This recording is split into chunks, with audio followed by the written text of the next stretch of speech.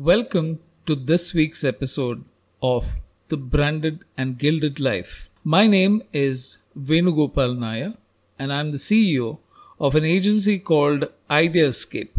We are into marketing, branding and design. And these posts or this podcast is a reflection of what I've learned in over 35 years in the business, how it has shaped my thinking, and what intrigues me. Hopefully, it will provide some food for thought for you as well. F1 or Formula One is all about speed. And while that has its group of fans, the human aspect of F1 was rarely explored until Netflix went behind the scenes. The first post in today's episode: how Netflix accelerated F1. Formula One is all about speed with a core group of worshippers. But it was a closed world. What people saw were cars driven at incredible speeds around convoluted tracks. The big names like Lewis Hamilton and Verstappen were well known. But a sport is never about the lead players alone. It's about the thousands of smaller stories that never get a moment in the spotlight. So anyone placed below the top 5 got scant attention from the sports media. The other thing that attracted attention were the slow motion crashes and the way cars careened around the track into massive pileups. But the human stories were missing. Once the live telecast was done and the interviews followed, people waited for the next race to watch and cheer on their heroes. The idea to make a scripted documentary of the Formula One world was greenlit by Sean Bratches, a former managing director of commercial operations for F1. Box to Box Films produced the first season for Netflix, and they were given unprecedented access to all the teams. And suddenly, the human stories came through loud and clear. It was about crushing defeat and disappointments as much as the victories. The nail-biting finishes were shaped by teams working in close coordination with the superstar drivers, but every wrinkle and setback was seen as well. The net result? Viewership of the F1 races jumped by nearly 50%, and the managers seen in the Netflix series were mobbed as much as the stars were. F1 became the sports brand that grew the most on Facebook, YouTube, and Instagram. Brand building is fueled by storytelling, not so much the machines as the machinations. On to the next post, and this is not something that car manufacturers will like to hear. A developed country is not where the poor drive cars. It's where the rich use public transportation. This is a quote attributed to Enrique Peñalosa, a mayor of Bogota. And what does Elon Musk think? From an article in Wired, I think public transport is painful, it sucks. Two completely contrasting philosophies. The first built Tokyo, the largest and most densely populated metropolis in the world.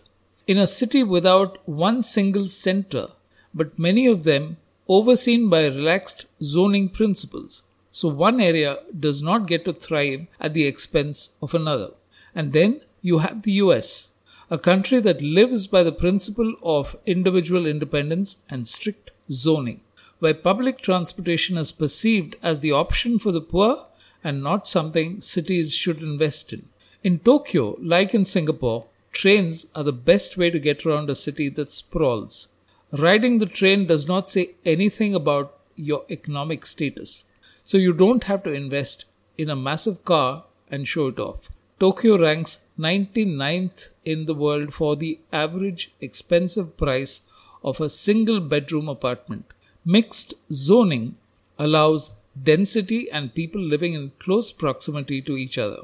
As a result, it increases safety because people are out in the streets all through the day. Children walk to school with no problems at all.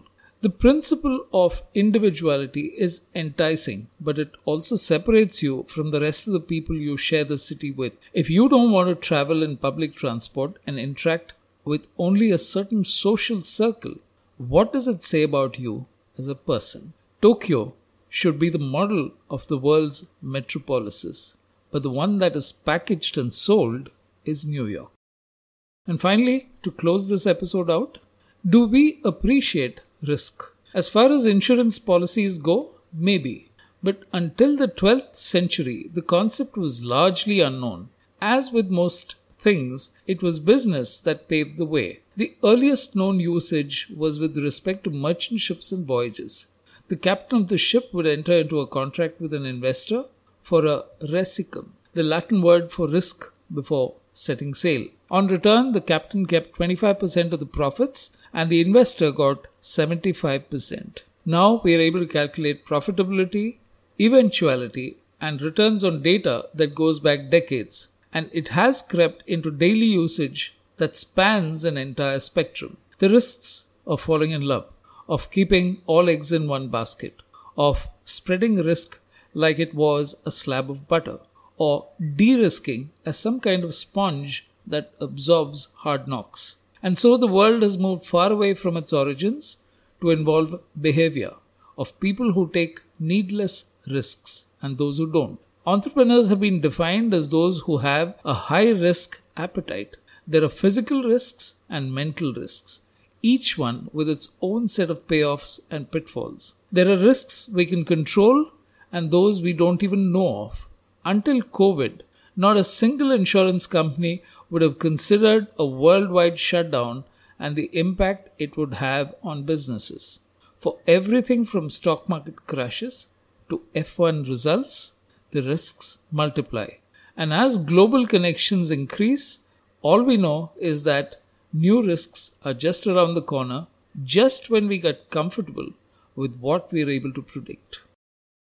Every week, I'll plant a few ideas in your mind on branding, behavior, and markets. Triggers for your thoughts.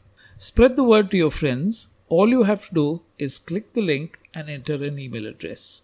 And yes, you're welcome to write in and let me know what you think about the posts, the podcast, and whether you agree or disagree with them. Write to me, vgnair@ideascape.in on the Branded and Gilded Life. As always, thank you for listening.